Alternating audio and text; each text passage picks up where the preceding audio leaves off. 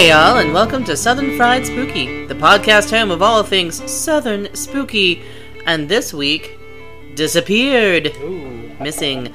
I'm your Carolina girl, Heather. And I'm your Florida man, Tony.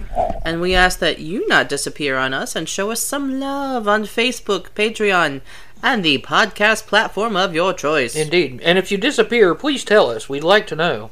Yeah, what happened? So I think many of us, at least in this area, have heard the tale of Orion Williamson. If not the name, you'll know the story. The Selma farmer who vanished while walking across a field in 1854 while his family watched. Yep. I remember hearing about this. And it's one of the most written about tales in Alabama lore.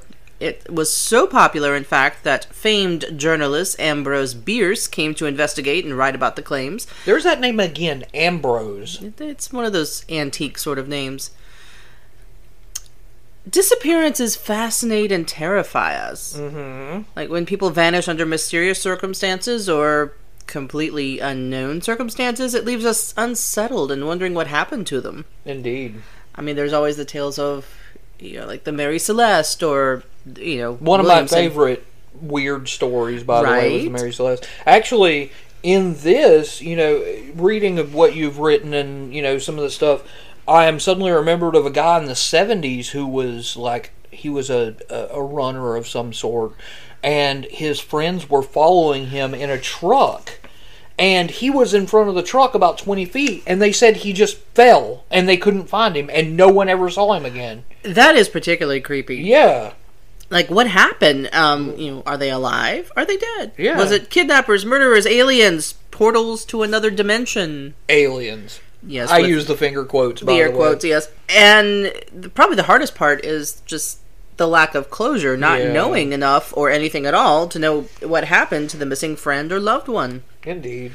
So this topic of disappearances covers broad territory, including true crime all the way to the paranormal. And we haven't really talked about anything like this too much, so it's about time. I've wanted to cover disappearances for a while. And I think kind of like the cryptid catalog, this is a thing we can keep coming back to. Yeah, there are a lot of them. There are a lot in our neck of woods, but there are also a lot now. When I was writing my comic book, I had studied up on disappearances and stuff like that because I was going to sort of put them in the comic, but I came across one that happened on my birthday. Oh. But it was in Canada, and it was a girl named Madison Scott who was a party, and she just disappeared. Weird. Yeah, so, Did you happen to discover if she was ever found, or what the situation was? They still haven't found her. I'm a part of her Facebook group. Oh, wow. Yeah. So the first on our list, and most of these are pretty old, so, these people would probably be long gone now anyway, but they're still interesting stories. Yeah. The first on our list is the disappearance of James W. Boyd. Now, James Boyd was an American Confederate military officer. That's how far back we're going. Yeah. And he bore a curious resemblance to John Wilkes Booth. You know, the actor. The actor, yes. The actor. The assassin. Yes, the actor! The assassin of Abraham Lincoln. And you might note they have the same initials, though that's probably circumstantial. Boyd was born in Hopkinsville, Kentucky. When does it stop being coincidence and starts being ironic? Right. And he lived in Jackson, Tennessee. He married Caroline Malone in 1845. They had 7 children. Great-great-great-great-grandmother of Post Malone. Wow. Boyd was a captain in the 6th Tennessee Infantry Regiment of Confederate States Army, Company F, during the American Civil War. He was captured at Jackson in 1863 and held as a prisoner of war by the Union. And during this time, Boyd's wife, Caroline, passed away. Not sure why. It's not recorded, but also not too unusual. In December... Especially for the 1800s. Oh, yeah, definitely not. In December of 1864, whilst a prisoner of war, he requested permission to be released so that he could return home to take care of his children, who were motherless. Edwin M. Stanton, the United States Secretary of War, approved Boyd's petition, on February 14th, 1865. And Boyd's official whereabouts following his release remain a mystery. So he just kind of was like, hey, you need to let me out, I need to take care of my kids, and then poof, disappeared? Possibly. He'd sent a letter to his oldest son, telling him to meet him for a trip to Mexico, but Boyd never showed up at the rendezvous, and no further contact was ever received from him. Huh. Now, the weird thing is, according to a theory put forth by the 1977 book and subsequent film, The Lincoln Conspiracy, Boyd was mistaken for John Wilkes Booth and killed in April of 1865. Wow. The theory adds that the U.S. government was aware of the error but covered it up and thus enabled Booth to escape. Now, I don't know if that's true or not, but James L. Swanson is a writer, counters this claim by stating, "The survival myth of John Wilkes Booth roaming across the land evokes the traditional fate of the damned, of a cursed spirit who can find no rest. There is no doubt that Booth was the man who died at Garrett's farm." James L. Swanson is an American author and historian famous for his New York Times bestseller, Manhunt, The 12-Day Chase for Lincoln's Killer. And obviously he writes all about John Wilkes Booth. Yeah. There are definitely those who think, for anyone who's even heard of this, that Boyd was used as a Booth decoy, kind of by accident, I suppose. So, like what? Sort of like an accidental scapegoat? Yeah. Wow. I mean, it could be, it could not be, but you won't find too much about him. You know, that is, I had thought of writing a whole script about that, but there's just not much. Yeah. So, that was it. Well. So, that's the reason he poofed. Like, he didn't just sort of up and disappear. Well, okay, he disappeared, but he didn't, like, leave. He just never made it to his rendezvous, probably because of this. Yeah. So, check out the name on number 2. Yeah, I see that. Harris Rufus Loggins. Yay. Maybe that he's related to you in some fashion. Maybe. So, in February of 1939, 79-year-old Alabama farmer Harris Rufus Loggins said goodbye. I love this name. Said goodbye to his wife, Dovey Lou. Wow. Does that sounds pretty Southern, doesn't it? Yeah. With whom he also had 7 children. I don't know why that seems to be a thing. Having 7 children is apparently dangerous. Right. And walking your dog, apparently. Well, that's not related. So he left home. He was walking, at 79 years old, to the home of relatives a few miles away. I guess being a farmer back in the 30s, he could do that. Also, I was about to say 30s. He's 79. He's going to work until the day he dies. Oh, yeah. Or, in this case, the day he disappears. Which was this day. He was going to visit relatives, never made it there. According to Robin Sterling in the book The Tales of Old Blount County, Alabama, hundreds of people turned out to search for the missing man. Relatives were distraught and confused, as they would be, and they knew of no reason Loggins would simply leave the family. They had flyers printed at the office of the local newspaper, the Southern Democrat, and distributed them around Compton. And a reward was offered, but no trace was ever found. Now, in May, several months later, there was a potential lead. Another farmer, A.C. Posey, cute name, stumbled on a human thigh bone, so femur, near his barn. And thinking it could be Loggins, a new search was launched. And this time arm bones were found in the area, but nothing else. Yeah, but, you know, that... it was only a couple of months later, there'd still be quite a bit of body left. One would think, unless it was, gnawed on by something in the woods. Oh, there'd still be body left. Well, that's true. And, of course, this is 1939. Even if they are just very dried bones, they couldn't test anything. Yeah. They certainly didn't have DNA. So, it was never determined if they were Loggins or not. And to this day, nobody knows whatever became of him. Wow. It's like, sort of reminds me, like, I know it's a short story, but... Very.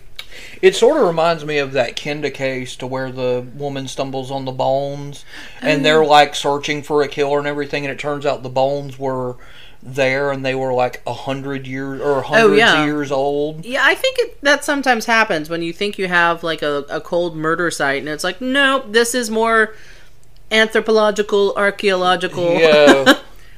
Like, somebody pull out a paleontologist. It's like, yes, someone who died, but it was a couple hundred years ago. Yeah, it was a native woman, I believe. Oh, yeah, it was like a bunch of kids. Yeah. Okay, we're talking about Homicide Hunter. One of the episodes was Joe Kenda, because he is amazing. He is. A few kids were running around on their, like, ATVs, and they found bones. And, yeah, it turned out to be a native person, and apparently the Colorado police returned the bones to, like, I guess the closest reservation. Well, yeah, but... And they're like, we think this belongs to you! In most cases, through most tribes, I can tell you this right now, bodies are usually buried where they fell. Yeah, and as I understand, in their kind of epilogue, they said that the bones were buried in an unstated, unmarked place. Yeah. So she was returned to her anonymous grave. Good. Yeah. Yeah. Okay, so shall we move on to what looks like the last one? Yes, this one's a little bit longer, but not too much. Okay. It's a little complicated. And this one is more true crime. Okay, so... we're pretty sure we know what happened, but... When are we opposed to convoluted? Oh, absolutely. And I don't think either of us are related to these. No. We'll have to see if you're related to Mr. Loggins. Mr. Loggins. I'm going to have to doubt that, but okay. Oh. So our third disappearance for this episode, third and fourth, I guess, technically, is that of two sisters. In 1914, Mrs. Nelms, it sounds like some sort of gnome. Nelms, Nelms. I don't think I've ever heard that last name before. Neither had I. When I was first reading it, I misread the L as an I and was thinking, Neems? That sounds German, but I don't know what Nelms is. Yeah. But she's in Atlanta. She opened a letter from her daughter, or at least it was postmarked from her daughter, Eloise Nelms Dennis, and was stunned by what was written. Hi, Mom. Just got married. Sorry about the new last name. Love you. Well, a little worse. It was a confession saying Eloise had murdered her sister Beatrice, and that she planned to kill her brother Marshall, who had moved to San Francisco, before killing herself. And this was all recorded on ForgottenStories.net and numerous newspaper accounts of the time. The note was typewritten, but it did have Eloise's signature, and the contents... Well, basically Mrs. Nelms did what you would do, and that was rush to the police. Well, yeah. Now, she recognized that the signature didn't look like Eloise's. You know, and back then when people handwrote everything... The signature was definitely a thing. Oh, yeah. They would know. Now, Eloise had been divorced about a year ago, or previous, so 1913, in Reno, and she was the mother of a little boy who we don't hear about for the rest of the story. Yeah. Sorry, little child who is related to Mrs. Nelms. Child Dennis, I guess. Yes. Mrs. Nelms suspected her daughter of being in love with her divorce attorney, Victor Ennis. Okay. And he had visited her in Atlanta and professed to be unmarried. Do you want to take a guess about that? Right. After her divorce, Eloise had served as a postmistress at East Point, Georgia. No, I promise, I'm leaving her. We're getting a divorce. Her sister Beatrice was a successful investor, which is kind of good for the time. That's for 1914, yeah. That's impressive. The sisters had been en route to Houston to look at some potential land acquisitions that Beatrice thought might suit her. So Eloise left Atlanta on June 10th, met up with Beatrice on the 13th in New Orleans. Mrs. Nelms had received a telegram on June 14th where they basically said, hey, Mom, we're here fine. Yeah. And a week later, they got another one, signed E and B, and advising her that they were on the way to Houston. And then there was one last one in June 28th. They really like to communicate, which is good.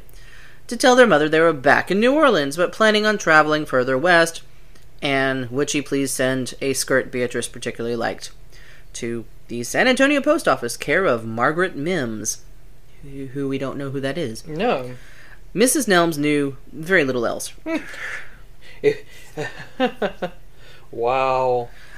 Sorry, I'm suddenly reminded of a when outlaws in the 1800s, they would have posts, they would always use pseudonyms and stuff like that. Yeah, no doubt. But what's really funny is just to think it's like you're using sort of fake names to have your mail delivered and stuff like that. So it's like mom's like, who the hell's Margaret?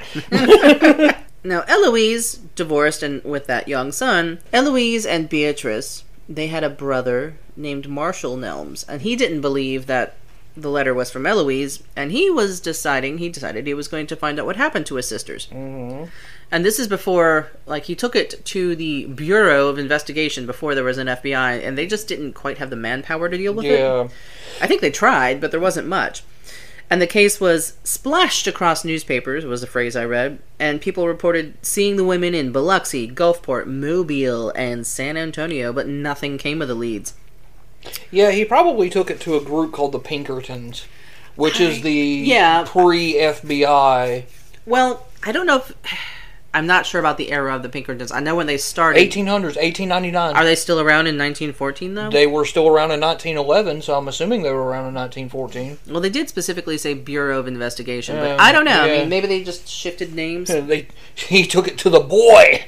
Right. BOI. Wow. So it was discovered after some inquiries that Victor Ennis, the divorce attorney, and a former assistant district attorney had left the state with his wife and children, purportedly for Washington state. Ennis said he knew nothing of either woman's whereabouts, would be willing to publish in full their correspondence and business dealings, and had never been to Atlanta. This sounds like somebody who just got caught. Right? Deny!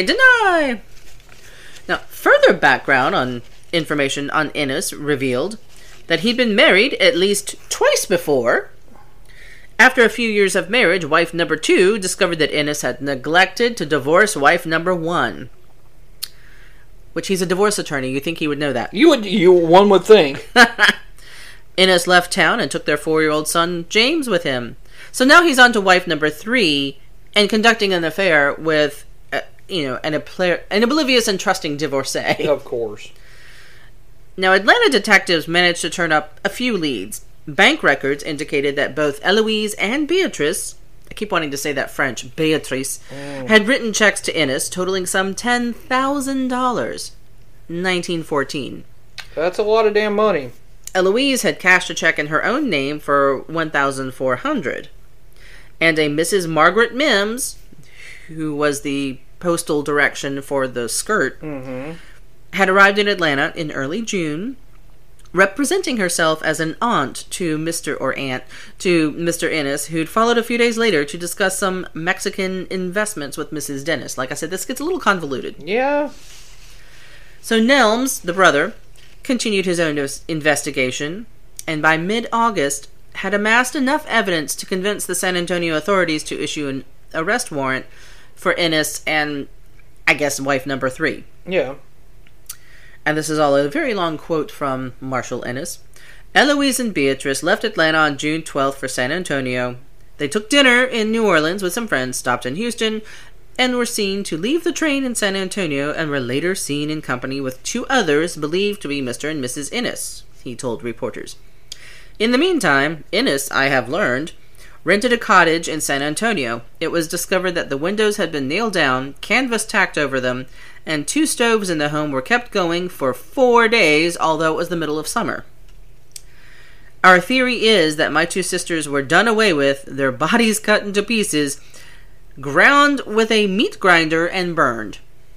Wow. Now, the Ennises could not be charged with murder because at the time that required a body or witnesses who had seen a body. But thanks to Marshall's vigilance, the Ennises were eventually indicted and convicted in Georgia for larceny of trust. What truly happened to the Nelms sisters kind of remains a mystery. Yeah. Though again, we think they were in a stove, I guess. So what do you think of that one? That's kind of messed up. And all I can think about, and this is the gruesome part, is you telling me what it smells like when you come upon a house fire that's already gotten to a hold of people. Yeah. That must have smelled real interesting for the neighbors. Yeah. So, now, what's the MO here, though? I don't understand. I think it was investment fraud. Like, it's not... In my research, it was, again, not a lot written about it, not very beautifully written, But I think the whole motive was investment fraud, like, the $10,000 and whatnot. Now, why they just killed them rather than continuing to fleece them, maybe that was all the money they had. I don't know. That's messed up. Yeah, that's part of what made it so kind of confusing and convoluted. It's like, I find it interesting, but we don't know what really, really happened, though I suppose, again, lack of forensics. Well, I mean, hell, fingerprinting didn't come around until the late 60s. DNA didn't come around until the mid-80s. And we're talking about the 1980s. Right. So, I mean, if you think about it, figure it out now. Forensic science is just in its infancy. It's come a good ways, though. I mean, well, we have things like APHIS now and CODIS, and like those are DNA, and respectively fingerprint databases to where you can just go, oh, here's your fingerprint, and it runs through and it checks all these fingerprints against backgrounds of people. Like, that's CODIS. Yeah. So, I mean, we have these things nowadays, but back then they were just like, eh. I mean, the best they could do is circumstantial or any kind of, any sort of evidence. And yes, it is very true. Unless there was a body or somebody witnessed the crime, they were just like, we can't do anything about it. And it sounds like they really worked hard to make the body disappear. Yeah. Both of them. I do remember a show on Discovery a long time ago, well, a couple years back, and it was all about the chemist who started the notion of forensics. Mm-hmm. And do I remember any of it right now? No, but I found it fascinating that he could find, like, he started to figure out what chemicals revealed other things, like, I guess blood traces or whatnot. It was just very, very cool, and I wish I remembered more of it. I mean, now we're on to mitochondrial DNA. Yeah. Which means, like, say, for instance, you had a great-great-grandfather that committed a crime, and they find his DNA on a body that's 200 years old. They can come to you, use your DNA to identify him, and subsequently, kind of, I guess, posthumously convict him of murder. But you understand what I'm saying? Like, nowadays, it's just, I don't want to say it's easy, but it's easier than they did. 1800s, oh, there's a dead body. What was he killed by? He was shot. Well, that's what we'll write on his epitaph. That's all we know. Yeah, that's all we know. Like, I suddenly I'm now thinking, imagine if Spike somehow, your son got arrested for the carjacking or whatever that your dad did. Right. But yeah, I mean, things have changed a lot, especially when it comes to crimes. Oh, yeah. So, have you ever thought about if you were as smart as you are today with knowledge and all that we have today, but were transported back to a time pre-fingerprints? Well, what's the name of the book and TV series, Outlander or whatever it is? Oh, yeah. Where the woman from, I guess, what is it? She was, 1940s, I think? 1940s, who was transported into the 1800s or 1700s or something? Yeah, just imagine, you could get away with anything. Oh, yeah. You could be a superhero or a super criminal. But also, think about this. You go back in that time, you were not inoculated for the diseases back in that time. That was, I think, conveniently not brought up in the book. like you go up there and somebody sneezes on you, you're probably going to die. That's possible. Because most of the diseases they had back then are almost gone thanks to the anti-vaxxers, but they're almost obliterated. Obliterated. They're almost gone. Could you imagine, on the other hand, someone from then coming here and just, they would die. I mean, probably just the air quality would kill them. Yeah. They're like, what is this? Absolutely. They'd come in and go, dead. So I don't know quite how we got on that topic. I mean, it's like, we're going like the stuff that's happened back in the past. Oh, yeah. Yeah. Well, so there you are. 3 or 4 mysterious disappearances in the South, plus the bonus intro bit. Yeah. And like I said, like the cryptid catalog, I think I'd like to do a few more of these because there's so many. Oh, yeah. And, I mean, some of them are just very basic true crime, but, if you ever watch Mr. Ballin, there's like a whole list of all kinds of people who go missing in state parks. We have some of those. Oh, Missing 411. Yes. And for some reason, it happens more often than not in state parks. I guess just because there's such vast space that it could happen in. Yeah. There's also, cannot remember the name of the person who runs it, no, but there's a podcast I listen to called simply Disappearances. Mm-hmm. And I want to say that the person who talks on, would you call that a narrator? Who runs that podcast, knows about it kind of firsthand, because I think at some point her sister had disappeared. They eventually figured out what happened to her, but she talks about the whole uncertainty, the just months and for some people years of having no clue. Yeah. So there's a certain amount of sympathy for that, and the idea of like the people like the one you mentioned and the one I did who just literally disappear in front of people, like in plain sight. It's like, what happened there? Glitch in the Matrix. Oops, just gone. Like, and I've heard a few of those where you could hear them. You could hear them call for help, but you couldn't see them. Mm-hmm. So anyway, welcome to our weird world. So maybe we'll do some more collections of short ones, and maybe we'll do a couple of long ones if I can find them. So let us know what you think. Yeah. We'd love to have you comment on Facebook and leave us some review stars on your podcast platform. Mm-hmm. In the meantime, we hope you're enjoying your summer and keeping cool. It's getting hot enough here that no one should have any business being outside without a pool around them. Yeah. And join us next week when we do whatever we're going to do then. Yeah. Also, big shout out to our Patreons. Absolutely. Yep. And for those of us in the U.S., happy 4th. That'll be probably tomorrow of posting. And hope you're enjoying all over the podcast. I'm your Carolina girl, Heather. And I'm your Florida man, Tony. And together we have been Southern Fried Spooky. Until next week, bye y'all. You know, if I ever disappear, just wait. I'll come back. You know this. Depends on who has you. Who in their right mind would want to kidnap me? They would pay you to take me back. Come on now. You've read Ransom of Red Chief, haven't you? No. I've got homework for you.